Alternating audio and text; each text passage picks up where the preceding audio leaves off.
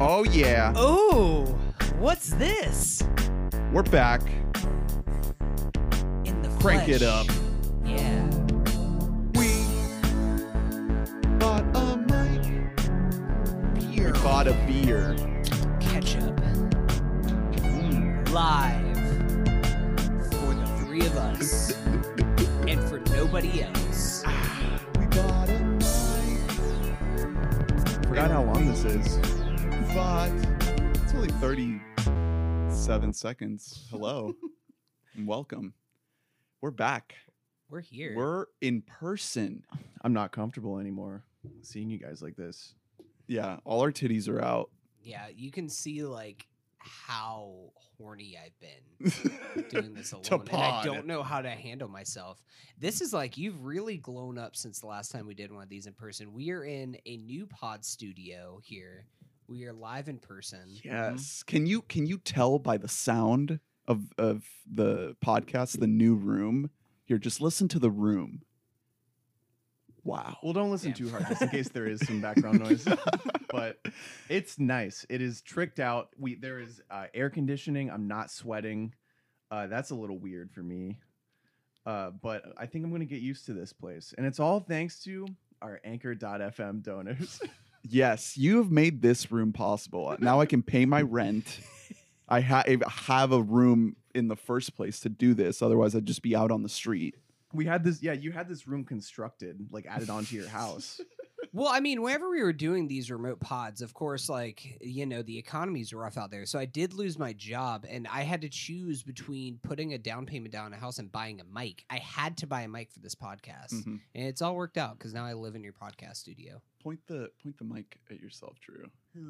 See, you take 1 month Or off, just, 2 yeah, months use off. those condenser mics. How long? Yeah, this is the first time we've done this in person. What, in 3 months? 3 months? Yeah, because Oh, it boy. was June or March, and now it's June. That'll be known as the dark ages of our podcast exclusively. That was the main thing going on for me. Was the podcast? Was The not as good. history books, they'll turn to 2020 and they'll be like, oh my God, there's the time that we bought a mic recorded over Zoom. Mhm. Holy shit. We Yeah. bought a mic in no other podcast that was Yeah, out there. Yeah, experts will note a slight decrease in our riff quality over Mhm. that period. However, a perseverance over the long haul. Yeah. And we should say that we are contaminating the fuck out of these microphones. It's already getting filthy here. Which makes for a better I already got listening it. experience. Yeah. Mm-hmm. Hey, I'm Ernest. I am live for an audience of 2 people, Hunter. Yeah, and I'm Drew on tape. I'll take my answer off the air. Long time, first time. Speaking of Anchor supporters, we want to thank Brian and Brett for donating. You guys keep the show going. And specifically Brian, who sent us an email that we're going to be replying to at the top of the show right now. Brian Adams, our loyal supporter fan, Mm-hmm. writes to us from good old Kansas. And he says, my guys, Corona hasn't gotten to us yet. If you have time, I've got some random things I'd love an opinion on if you have one. So not demanding anything here. He's just kind of, presenting, here's the thing. Yeah, I have plenty of opinions to give. I Yeah. don't know if they'll relate to what he's saying at all, but I will just give an opinion. So he's got 5 items here. So I'll just go one by one and we can fire off some quick thoughts on all these things. First one, Popstar Never Stop Stopping. I love Popstar. I've seen it like probably 5 That's- or 6 times. Heavily underrated movie. Obviously, it's Lonely Island. They meant arguably the most to me of anything as a middle schooler. And that movie, yeah, really accurately carries on the spirit of their material. Really, really, really tight quality song parody that puts humor first, not ability, which good shit. And then the rest of the movie is like, quality mockumentary, a lot of great improvisation done by like a unbelievably stacked cast, obviously. Tim Meadows. Up in there. Protect Tim Meadows Mhm. at all costs. I'm always saying this. He is magnificent in this movie. I mean, Tim Meadows is. I mean, it's kind of similar to, if you're gonna like draw any parallels to it, it would be to Dewey Cox, which is another movie that I absolutely fucking love. That Tim Meadows is Walk also Hard? in. Yeah, Yeah. Walk Hard, Dewey Cox story. Yeah, no, Popstar Never Stop Popping is absolutely incredible. I just saw it for the first time a couple of years ago. I was pretty late to the party because I So was remember it everybody. came out and it just bombed. Like Yep. just nobody saw it. Mhm. And it was always something that I thought that I would like, because this kind of humor and stuff like that is difficult to find a mass audience, so it doesn't really make money. Look at everything that David Wayne has ever done. But that is the type of humor that appeals to me. All right, next thing. We've got Blast from the Past starring Brendan Fraser. Is this? I've never heard of this. I just looked this up. It's a 1999 movie starring Brendan Fraser and Alicia Silverstone and Christopher Walken. I don't know what this is. We're gonna have to make up opinions. The man is asking So, because he I- trusts us. I have an opinion on this movie. Is Uh-huh. that I think Brendan Fraser is very good. He's a cute little boy. He is a blast from the past. Like he is the Quite human literally. embodiment. I see that it is on HBO Max right now. Oh, So, okay. Yeah, Well, Brian. I have a lot of takes here about this movie. Actually, I wasn't crazy about the release date of February 12th, 1999. However, the budget did really get me going to see 35 million USD. The initial DVD release date grew on me. Second viewing, I was like, "Oh, July 27th." Yeah, I get that. that's the right time Of for the it to come same out. year. Really, really, don't let it sit in theaters. Hey, Hugh Wilson, also the director of Blast from the Past, also made Police Academy. You guys like Police Academy? Haven't seen. 1984 classic. I don't like sound effects, so. All right, next thing. Watermelon Sugar by Harry Styles. Good pop song. Watermelon Sugar. I like that Watermelon pop song. Sugar I High. defended Fine Line on this podcast last year. I said that it is a good Good album. Yep.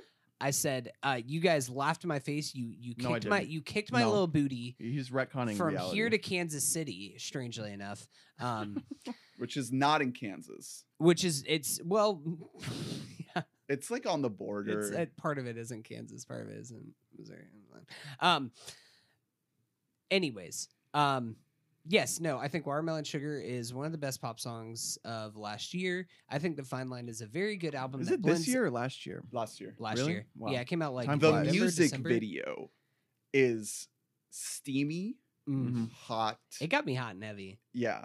A Wow. lot of Zoomer sexual energy. And I think there. it is very encouraging to know that I have just as good of a shot with Harry Styles as my girlfriend does.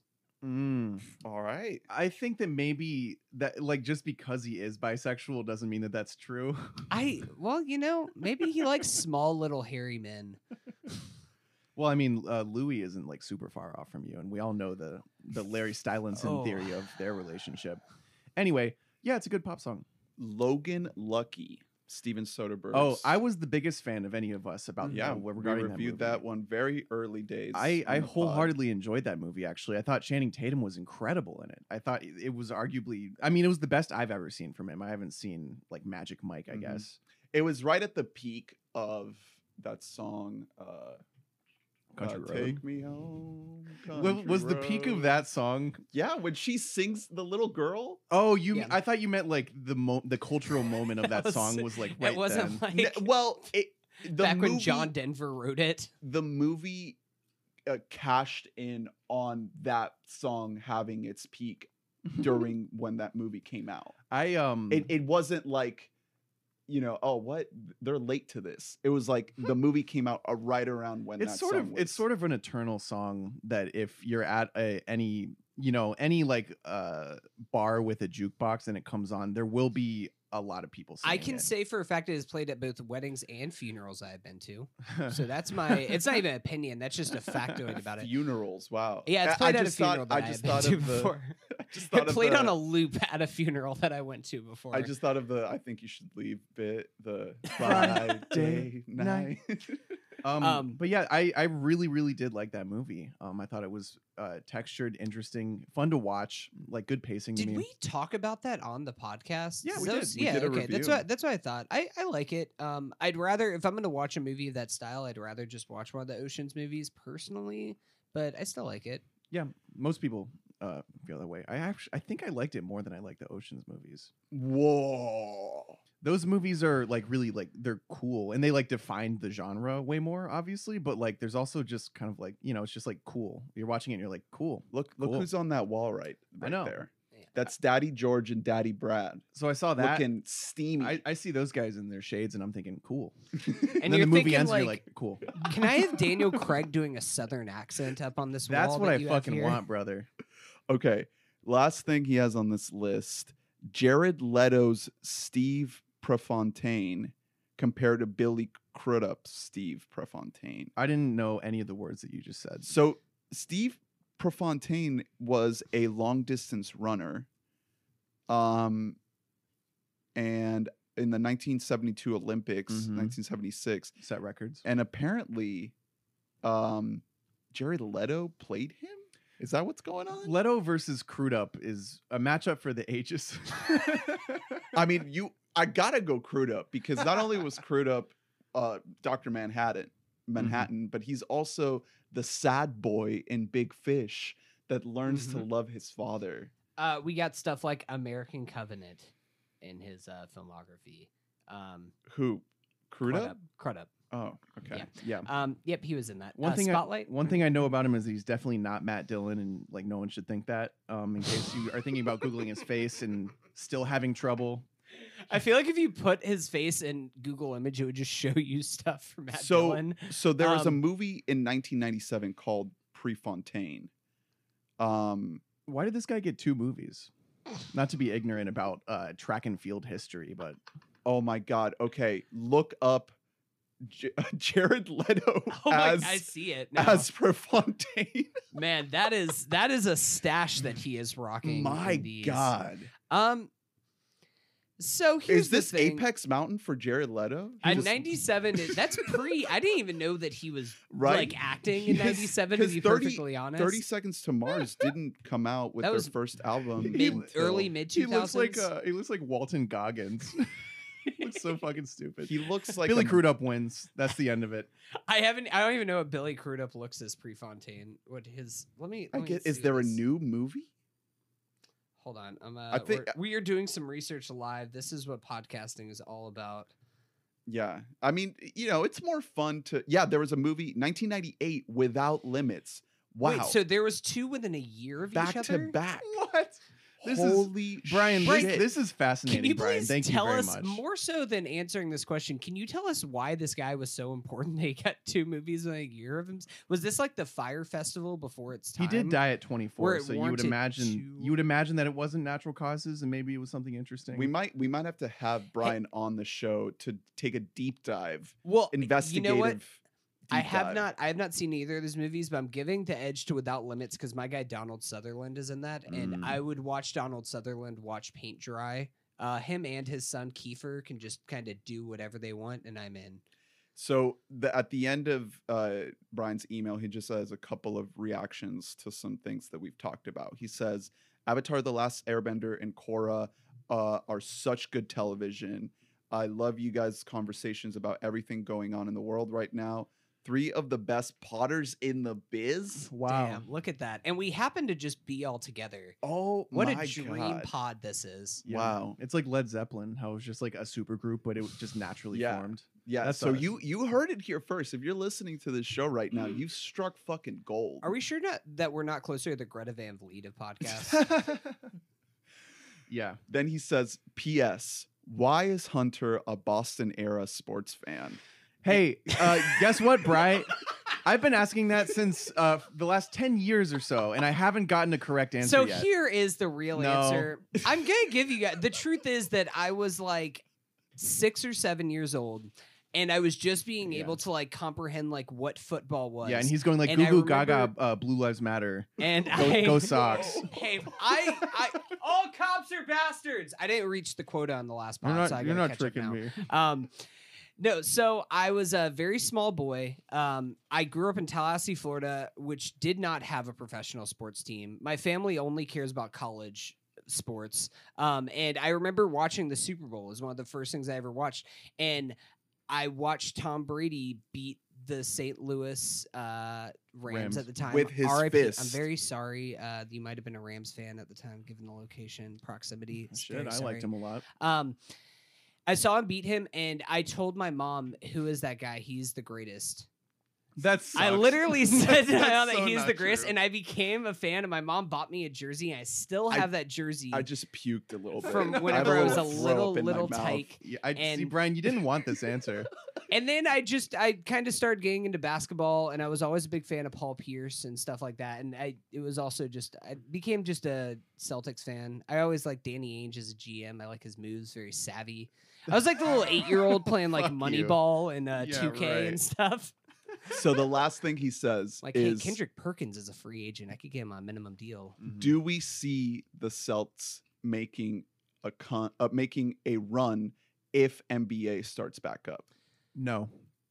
So let me answer this. The answer is probably not. If they make the Um, finals, they're losing them. Especially not because Jaylen Brown, one of the Celtics' best players, is already like very, very hesitant to come back this year because he wants to keep protesting and stuff, and he's kind of against starting to play stuff because he doesn't want to take the conversation away from the protests, Mhm. everything movements.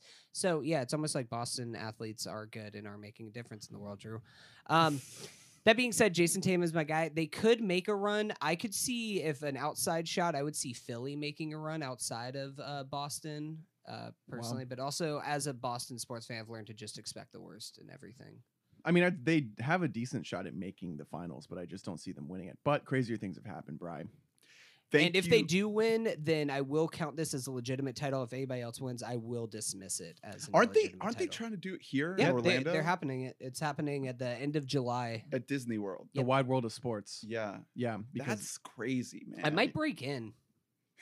Hop the fence. I might just hop the fence. I'll just like They- bring a lanyard with me and just pretend like I'm Dude, official. it's Disney. They don't have a fence. They have like a fucking electromagnetic globe. yeah, you will be like evaporated if you try to sneak in there. Ah, it's fine. If I can like touch Jason Tatum, that's all I need. Well, thank you, Brian, for your wonderful email. You can always contact us at weboughtamike@gmail.com with anything. Brian just sometimes sends us just good little notes like this to let us know that he's enjoying the show. You know, you can tell us whatever you want. If you just want to say like, hey, you know, you guys brought me out of a horrible depression with your podcast, and it's the only thing I'm clinging on to in this Mhm. chaotic, desperate world. Just please, just let us know. You know, we're here for you. And that is We this here for suggestion you. of what to send. Like it seems like you want that exact letter. Anyway, what else do we have on the docket? We got ketchup out the ass Oh. tonight. So let's try to blast through it so that we can end this pod on a timely manner. First luck. up, real quick, Artemis Fowl is a movie that I have seen. Wait, what? Wait, you finished it? Yes. Ernest. So I messaged you guys saying Man, that I for had the to tap pod. I had to tap out after 10 minutes because it is like god awful.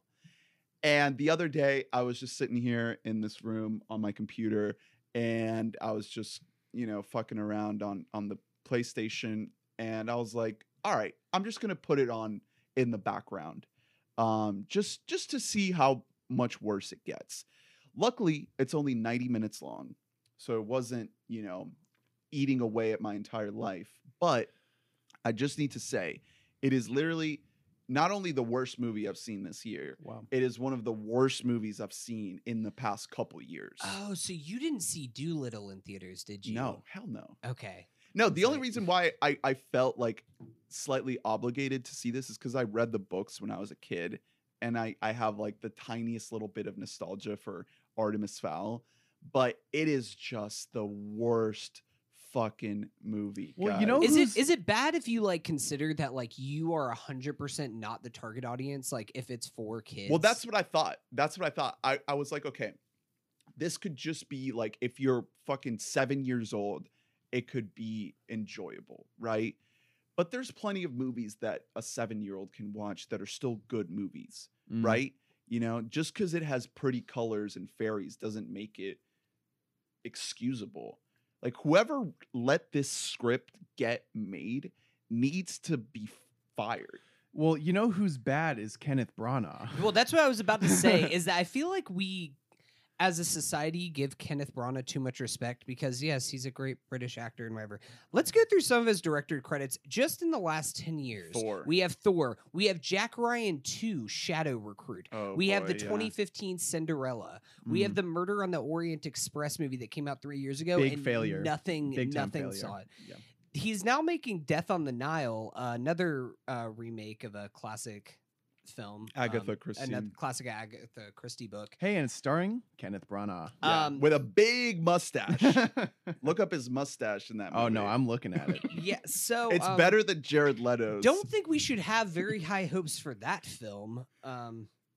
Dear God. Yeah, no. I mean, the working theory with him and with really any director who consistently gets work despite not making good movies is that they are really good at making the movies that the studio tells them to make. They're good at like taking notes and like Yes. genuinely putting all the notes in the movie. Yeah. Which is how bad movies are made. Well, that's the thing with this movie is like it feels like nobody intended to make a good artistic work. yeah, it's a notes film. Yeah, it's like a Right. corporate sludge thing.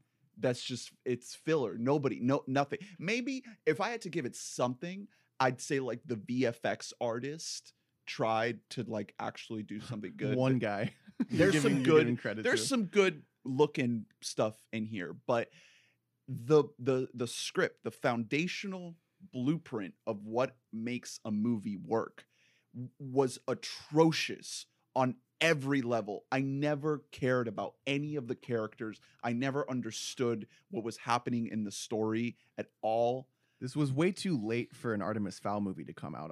Yeah. Like, Well, also, so these books were huge 10, 15 years Mhm. ago. So what I was going to ask was, do we think that the whole we had to put it straight to Disney Plus because of Rona is just a cover up? Because they started screen testing it to people and showing it to the higher ups, and they're like, "Oh my god, this is horrible!" And they were like, "If we put this out in theaters, It's gonna we will, flop. We will make like absolutely Yeah. no money." And Disney has had a run of big budget movies falling flat on their face. Yeah. So I think that this honestly might have. Remember the Corona thing might have just been a cover up for them, and they might have already been mulling the idea of putting this It straight to saved Disney it Plus. saved their asses. This was a $125 million movie. And Yeah, it is there's no way it would have is made. god awful. There's no way it would have even, because it has been universally panned by everyone. Yeah. I mean, at least Cats was like fun. You know, like we went to the theater, we got Mm-hmm. wasted, I was gonna say. I was like, are you searching for a word for getting fucked up? What's God, I forgot the The Soylent? Yes, We were off that's the what it Soylent? was. Yes, that's the You've bit. forgotten our bits. You're so rusty. Our trusty old classics. At least that movie had this movie also has Judi Dench in it. Huh. But at least that movie, Judi Dench is a cat. In this movie, she's supposed to be an elf. At least in that movie, she's a cat. Yeah. And she's staring into your eyes. Wait. So is Cat higher on like the pyramid of things? It's like being at the top, just playing a human, and then somehow Cat is above Elf, and this like That's trajectory true. that Have you ever seen Bright? I'm pretty sure it's in there somewhere. Oh, God, Bright is this- like down at the bottom. dude, if you this pay a movie troll, fucking My- reminded me of Bright. One of my favorite tweets I've seen in a while was David Ehrlich, who's a great critic. His Oh. tweet about I can't get over the fact that Disney donated $5 million to Black Lives Matter related causes, but spent $125 million on Artemis Fowl, a movie in which Josh Gad plays a kleptomaniac dwarf named Mulch Dagums, who chews through the earth with his mouth and farts dirt out of his butt.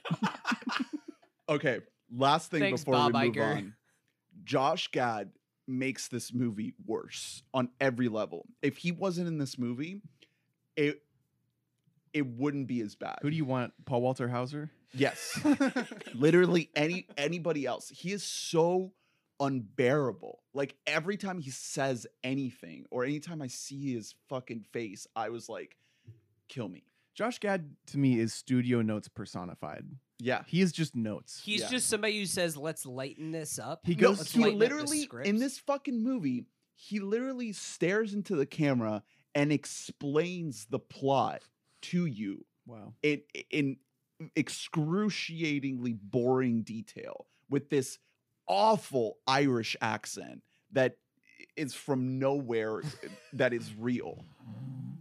Just a complete and utter failure. So hard recommend. Don't see it. What's next? Rick and Morty has wrapped up its 4th season on Adult Swim, and it's not the hot topic of conversation anymore because it's been on and everybody knows that it's good, and the people who are usually vocal about it are the shitheads. done that are done to annoying. death in the fan base, etc. One of the best seasons of this show was this new season. It had some of the best episodes of the whole show. It was able to become self-reflexive and comment on the sort of patterns that the show sometimes finds itself in and the dynamics that they do, and in a really smart way. It advances the characters of Summer in really interesting ways, and Beth. The whole Beth and Rick dynamic that was set up in season 3 really, really pays off here. And I just think that they're killing it. Like it's the opposite of a slump. It's a we still got this, and we can still churn these out with excellent quality. It still is, despite like maybe culture as a whole has not like passed by Rick and Morty. Rick and Morty is still very relevant, but less than it was. But they are still able to amass one of the most impressive writers' rooms in all of television. Just in terms of pure talent and like credits to these people's names. They're getting people that are like the highest caliber writers, because like the other like high tier animated shows, these writers are capable of doing anything they want on this show. Like their imagination is like the only limit, essentially. And huge credit to the animation team too, because you can tell that this is probably like the most money Adult Swim is putting into any project. The quality of the animation is incredible. Just so detailed, so much going on. There's some episodes that have so much activity in the background and so many different characters, and there's a lot of movement, and they've just really stepped it up. So if you've fallen off of Rick and Morty, it's the 4th season, it's 10 episodes. Jump back on. It is just as good as it ever was. That's a good reco, because I think a lot of people like us who kind of like try to be on like the bleeding edge have sort of passed that show by, when it truly has always been a good show. Well, and also the conversation around it has stained it. Yeah. Oh, absolutely. Oh, I mean, yes, it had like it was really fun at first. If you like got in season 1 of Rick and Morty, it was just this weird show on Adult Swim that was incredible. It was really fun, and then just it was like it was no longer cool to like Rick and Morty, because just it was like dicks and farts and blah. And it just got to be too much. I had hopes because they took an extra year to make this season, and I think that during that time they probably reflected. Dan Harmon is a very aware guy of conversations around his projects. And he's also more involved than I think he was in the last couple seasons. I hear him doing so many side voices and little songs and things. I need to get, because I watched the first 2 episodes whenever they came out the end of last year, and they were really good, and then I just kind of fell off of it. But now that it is all out, all of the episodes, I need to watch it. Is it on the Adult Swim app? Is that how you watched it? Or okay. Yeah. I wish Adult Swim just made their stuff easier to watch. I know. Hopefully with this HBO Max thing, they can like just go ahead and fold as much of that in as possible. Adult Swim's app is also doing better than a lot of like individual network apps. Like it's not the worst to navigate, but I would like to have it on one of the things I always use.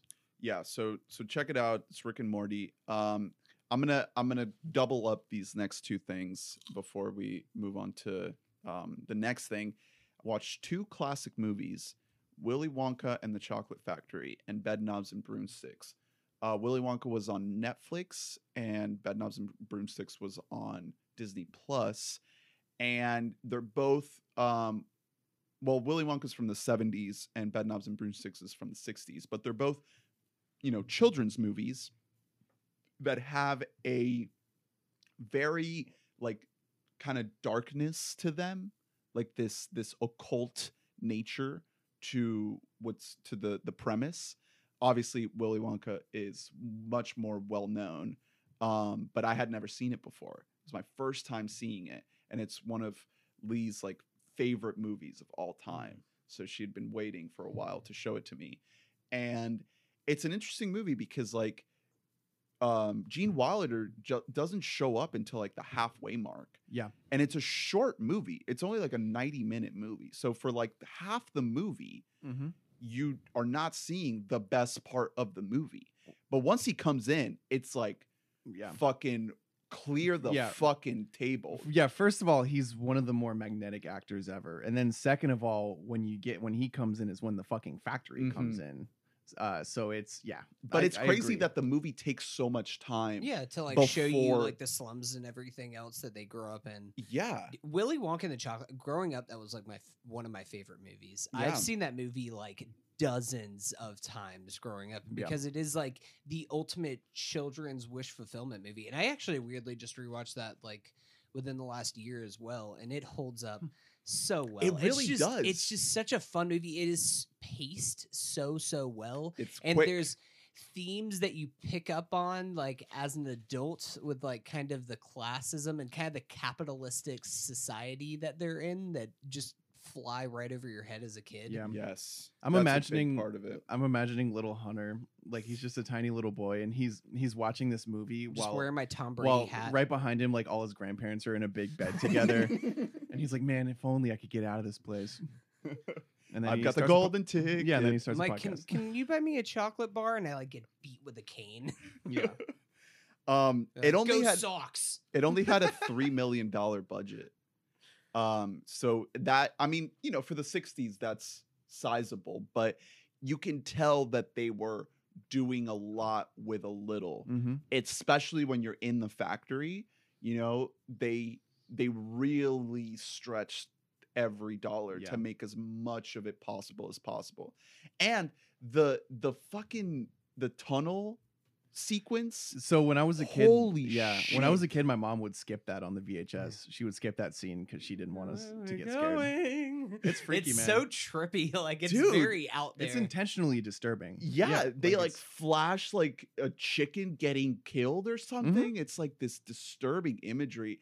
I love that. I you look at something like fucking Artemis Fowl, and it's gotten so just homogenized and sanitized that a movie like this, it took these big swings when it didn't even have to. Yeah. Sadly, it was a little bit of a box office failure, so it does qualify as like kind of like a cult classic. So our stinker of the week goes Yeah. to Willy Yeah. Factory. And then Bedknobs and Broomsticks is another like sort of weird movie for kids that also gets kind of weird and trippy and psychedelic. That is a strange movie. I used to watch that one a lot as well. Yeah, when they travel, it's this magical bed where they can like teleport. And when these sequences when they're traveling on the bed, it's literally like the fucking Stargate sequence in 2001. Except it's for kids. And yeah, I thought it was a very interesting kind of comparison to the type of movies that we see today. There's a sequence where they go underwater and they're talking to like animated characters. Hell yeah. So if you're ever like looking for a strange movie on Disney Plus from their expansive catalog of weird random old movies, check out Bedknobs and Broomsticks.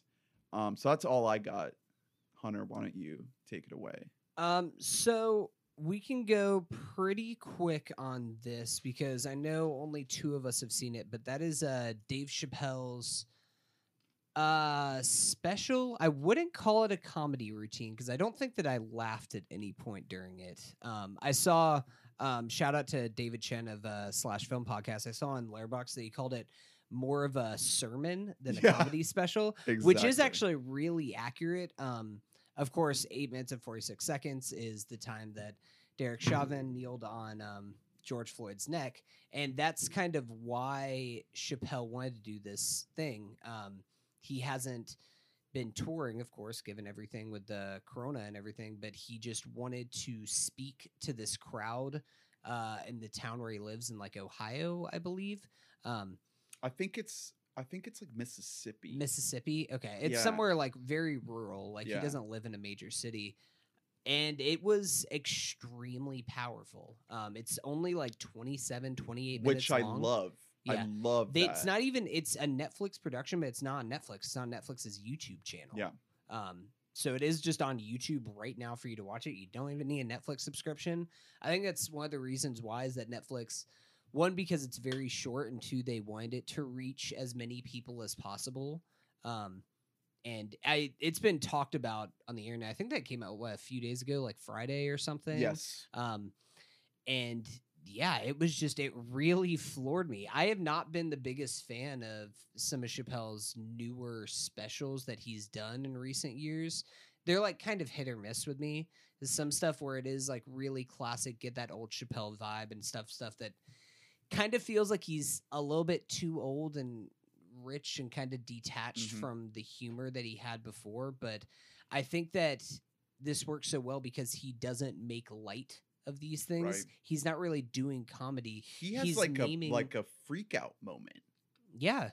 I mean, and he says something that is very like compelling in there that I've been thinking about, that is just like, he gives a story about a police officer, about how 9 police officers were murdered in one night, and how like hundreds of police officers showed up at this dude's house and like killed this dude who was killing them.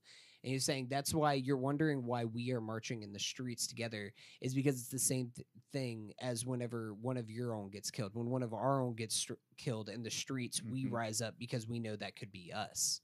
Exactly. And I found it very, very powerful. Yeah, it was brutal. Yeah. Brutally honest, piercing. Like he managed to do what so many celebrities are gloriously failing at doing right now, which is they know that they have a platform and they have to acknowledge the voice, the power of their voice.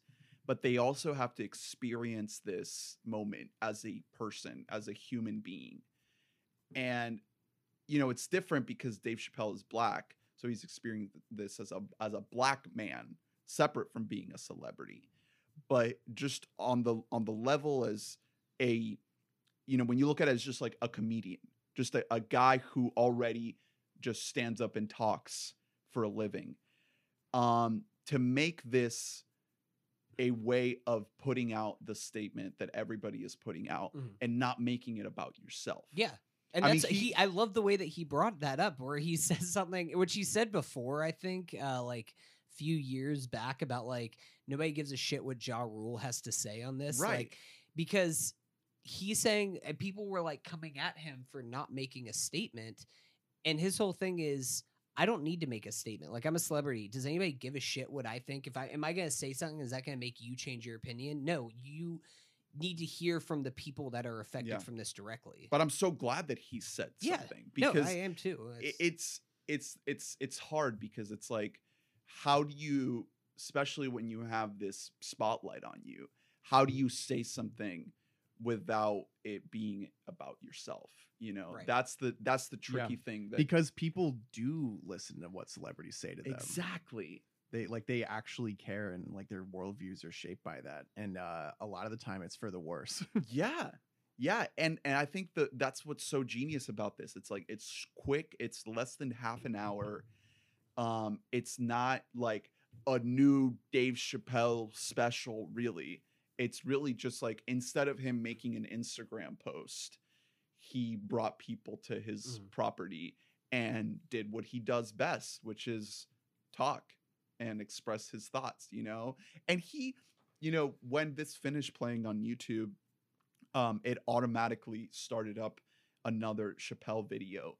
And it was this stand-up set that he did in England in the 90s.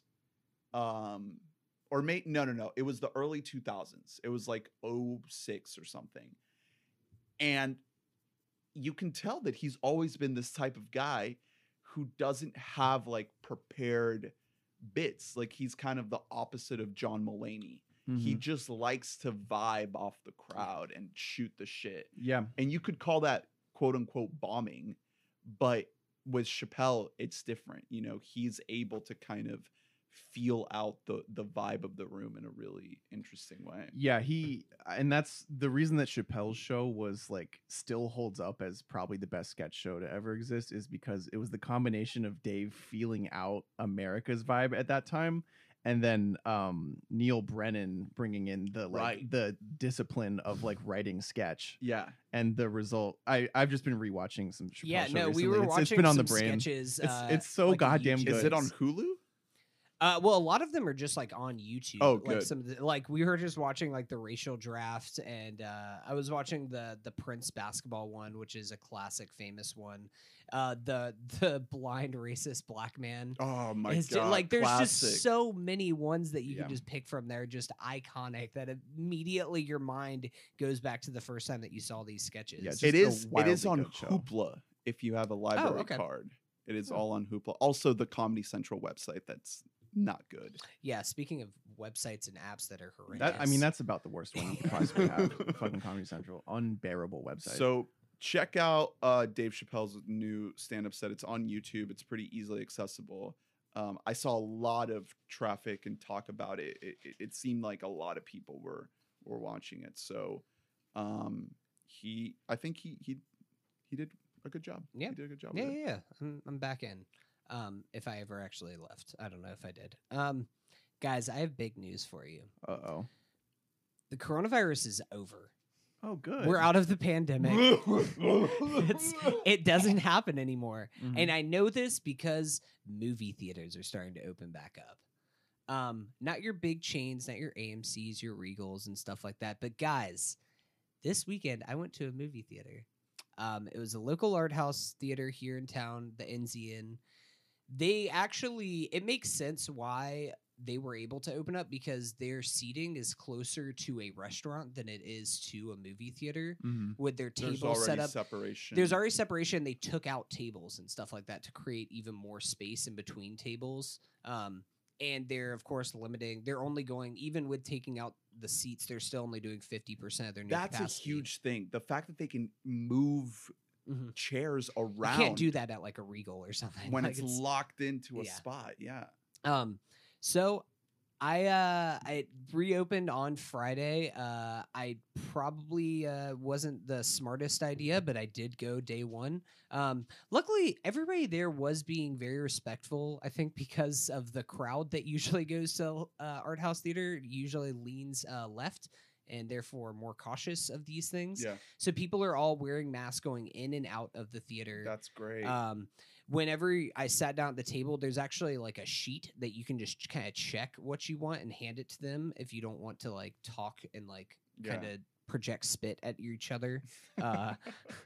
So that was great. My first movie that I saw, the first 2020 film that I've seen in a theater in months, was a little film called The Trip to Greece. You guys are you guys familiar at all with the Trip extended universe? I've never seen them, but I have heard good things. So I will say, I was not familiar with this stuff. Me and my girlfriend just watched the trailer and we're just like, you know what? We've been in the house a lot lately. Let's just take like a nice little escape to Greece in the form of cinema. And very disorienting, the style of this film. So pretty much it's just Steve Coogan and Rob Brydon, two very, very funny British dudes. How the show started was they would go up to Northern England and review restaurants and stuff like that. And then they would like quote unquote review restaurants, but also just kind of riff with each other. And I didn't know that there was also an element of like a dramatic element to this film, because about 90% of the story is almost documentary style, but even less of a documentary. It's mostly just like Steve Coogan and Rob Brydon got one over with a studio and just got a paid trip to go to Greece and to go. They've been to Spain and to Italy before just to go all these places. The Adam Sandler method. Yes. Except they aren't even trying to play a character. They're like, we're just going. They are themselves. So They're the Adam playing Steve Sandler Coogan method. and Rob Brydon. But then there's like these weird elements where they'll be like sitting there like doing bits and everything else, and suddenly like one of them will get a call and just be like, "It's your grandpa. He's back in the hospital again." And it gets very serious. It was so I don't think that I've seen that kind of style of filmmaking where it's so real, and then there's just like a thread of fiction dramatization that's in there. Yeah, to just hold the movie together. As Yeah, a to movie. try and give it some kind of a structure. Like if I was going to give a narrative thread to this movie, they start in Istanbul, and they walk the trail of, or they don't walk, they travel the trail of Odysseus. Nice. Is kind of the premise of what they're doing. As like a movie, I don't think it's great. I think the direction could have been better at showcasing how fucking beautiful and majestic Greece is. There's certain segments of it where you can see like, oh my God, this is like the Mediterranean is like one of the most beautiful places in the world. But I could have gone a little bit further. I don't think the dramatic elements really worked, but where this movie really thrives is with Coogan and Brydon just doing bits with each other.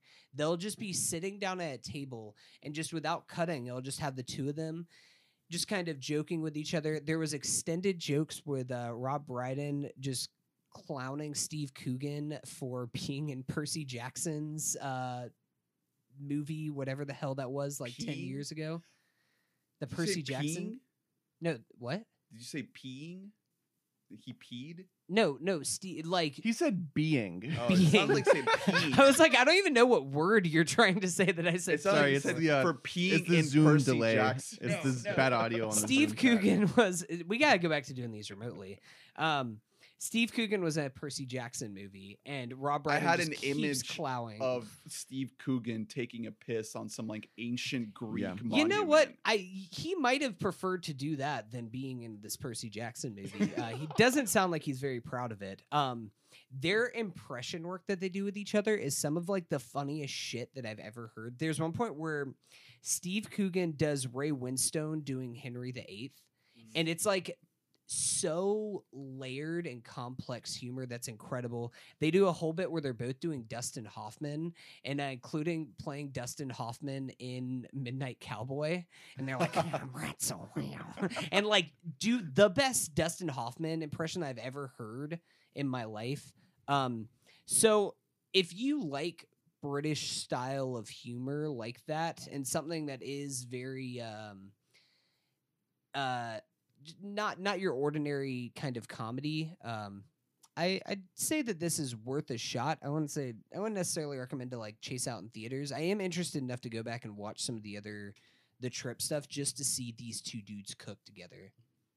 And the sights. Yeah, I mean the sights there's are great. Italy and Some Spain. of the food looks incredible.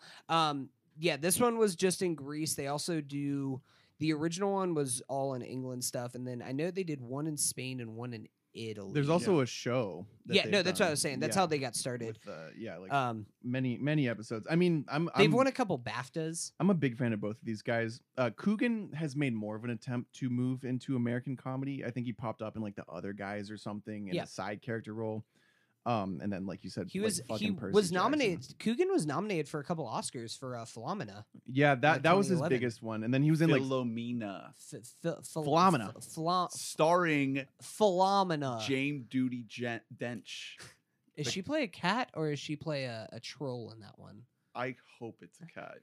Please. There's so anyway, he's a British legend, and then Rob Brydon hasn't even really made much of an attempt to move American because he's thriving over there. He does theater stuff, but he is the longtime host of Would I Lie to You, which is the British variety show you can find on YouTube that I highly recommended like a long time ago, and he's very funny on there. He does great fucking impressions. I'll tell you that much. Yeah, his I mean, there is like certain points with Rob Brydon, some of his impressions where he like almost takes Coogan's lunch, like his Dustin Hoffman. I don't even know how he did like Dustin Hoffman in Marathon Man is like a tooth that needs to get pulled from the back of his mouth. Like all of their bits are just so layered like that. So it requires, I wouldn't even say it requires knowledge, because even if you don't know exactly what they're referencing, it's still very funny to watch their chemistry going back and forth with each other. Mhm. Just great banter.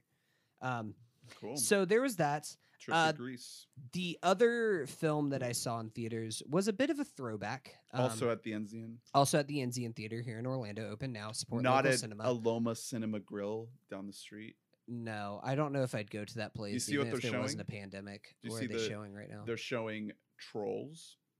Okay, they're I'm back in. showing- I'm back in now.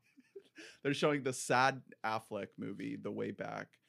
And there's a third one. Oh, Doolittle for some reason. Yeah, baby. They can't. It's still they're going. Man, who knew that Doolittle would have a 6-month theater run? I think it couldn't find anyone that wanted to stream it, so they just kept it in They're theaters. like, please just take this. Yeah, I gotta go support Best Picture winner Trolls, future Best Picture winner Trolls. We didn't even talk about the Oscars getting delayed, but I think that we knew that It's was not going to happen confirmed. anyways. It'll probably happen. It's fine. Anyways, a movie that did not win any Oscars. I believe that was nominated for Best Picture. Maybe not. I'm not going to look it up right now. I That's got not you. good podcasting. I got you. That is the 1957 Sidney Lumet classic 12 Angry Men. Did you guys It was ever nominated for 3. Didn't Okay. win.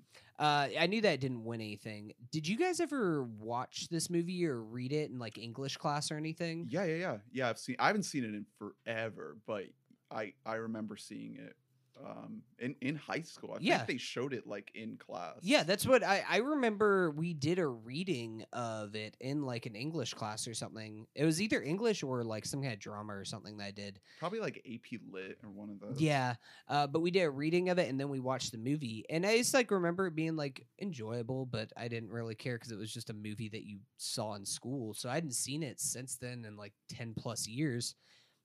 And guys, I mean, it's a perfect movie. It really is like there's a reason why they teach it in like script writing classes on how to write a script when you establishing characters through dialogue and not through any kind of setup. Because the whole thing, these characters don't have name. They're juror number 8. They're juror number 1. They're juror number 12. And you just have to learn to know them through the writing that happens and through the direction. I mean, there's so many. There's a Lumet, reason why. Sidney Lumet. There's a reason why this was originally a play, because it all feels very play-like. There's very long takes in this film where it is just extremely theatrical.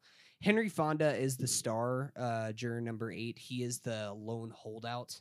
The basic premise of it is that they are trying like an 18-year-old boy who allegedly killed his father, and they have all this evidence piled up against him, and they are jurors all convene. They're trying to say it's an open shut case, and there's this one guy, Henry Fonda, who's the lone holdout, who's just like, well, let's talk about this. Let's dissect through every piece of evidence and try and go through that way and try to sway people on their side to either dismiss the case or to declare it a hung jury. But it's kind of how you do script writing without it ever being exposition heavy. I mean, the entire movie is technically expository, but it never becomes clunky. It is always investigative. It's clear that Sidney Lumet went on to make like things like Network. Have you 'cause seen Network? I have seen it. It was way like Dude, years ago. Network I don't is really remember amazing. it. I need to see that. I still need to see Dog Day Afternoon. After I've been on a Pacino run watching these Yeah. Godfather movies, but yeah, I mean, Sidney Lumet is just a god, so it's not really surprising that this movie is such a masterpiece. But yeah, It's highly it's recommend all- it. It's on Amazon Prime It right is, now. Yeah, it's all in one room, right? Yeah, it is 96 minutes long, and 94 of it takes place in the same room. The only Amazing. thing is in like the establishing shot and at the very end Yeah, when they enter into leave that's the room. incredible. And it makes the room feel so large, and you know that it is just a tiny room that they are cramped up in together. Well, that's 12 Angry Men. Here's a cue 1957. Get some ladies in there. maybe 6 and 6. 6 men, 6 women. Yeah. Maybe some people of color. Come on. And that's guys. why our Loser of the Week award goes to the year 1957. Yet again. Hey, actually, 12 Angry Men, it did make sense that they also played it because there's like certain elements of prejudice and stuff like that where this Yeah. guy, they're like, he was born in the slums, he was born to fail and stuff like that. Like there's one juror in particular, I don't remember which number he is, tough look for my guy, and people do turn on him because they realize like, oh, you're just a shithead just bringing in your prejudice to Right. this, and you were going to say yes. All no poor matter- people kill their fathers. Exactly. Like kind of stuff like that. Like, well, he's not educated and they're just born in filth. They learned to knife fight when they're 5 years old. Like Oh. shit like that. Well, Well, good that's- thing people still think like that, you know? Yeah. Yeah, good thing we've come so far from Yeah. That's what makes a good script, though, when you are able to kind of weave things like that into a character Yeah. in a way that doesn't feel like that's what that character is. Right. You know? I mean, yeah, you guys might have already listened to our Defy Bloods review, but that kind of ties into that Yeah. with some of the characters in that story. Which is the next thing that we have to record. So we'll just wrap it up right now and say thank you for listening. And please check us out on Twitter at We Bought a Mic. Donate if you want at anchor.fm/We Bought a Mic. Send us a voicemail, send us an email. Thanks again to Brian. And next week, maybe King of Staten Island, perhaps. Drew says he's gonna see it tonight I'll or let you know. tomorrow, Tonight, I'll let you know. and we'll see if it's. I'm hearing some mixed things from some folks. I'm on gonna it. see it anyways, but You do it's got to been getting spend some 20 mixed things. smackers. I That mean, is a we're lot. lucky. We're lucky with the Five Bloods that it's just on Netflix. But is there anything else like kind of coming out right now? I don't think there's anything. I mean, Tenet's like supposedly a month away. It got delayed yeah a week, 2 but- weeks. 2 weeks, but Yeah. hey, But Inception. we'll think of some nice segments for you all. We'll try to get a couple guests in here and there. But in the meantime, stick around, stay healthy, stay safe. Thanks for listening. Bye bye. Bye.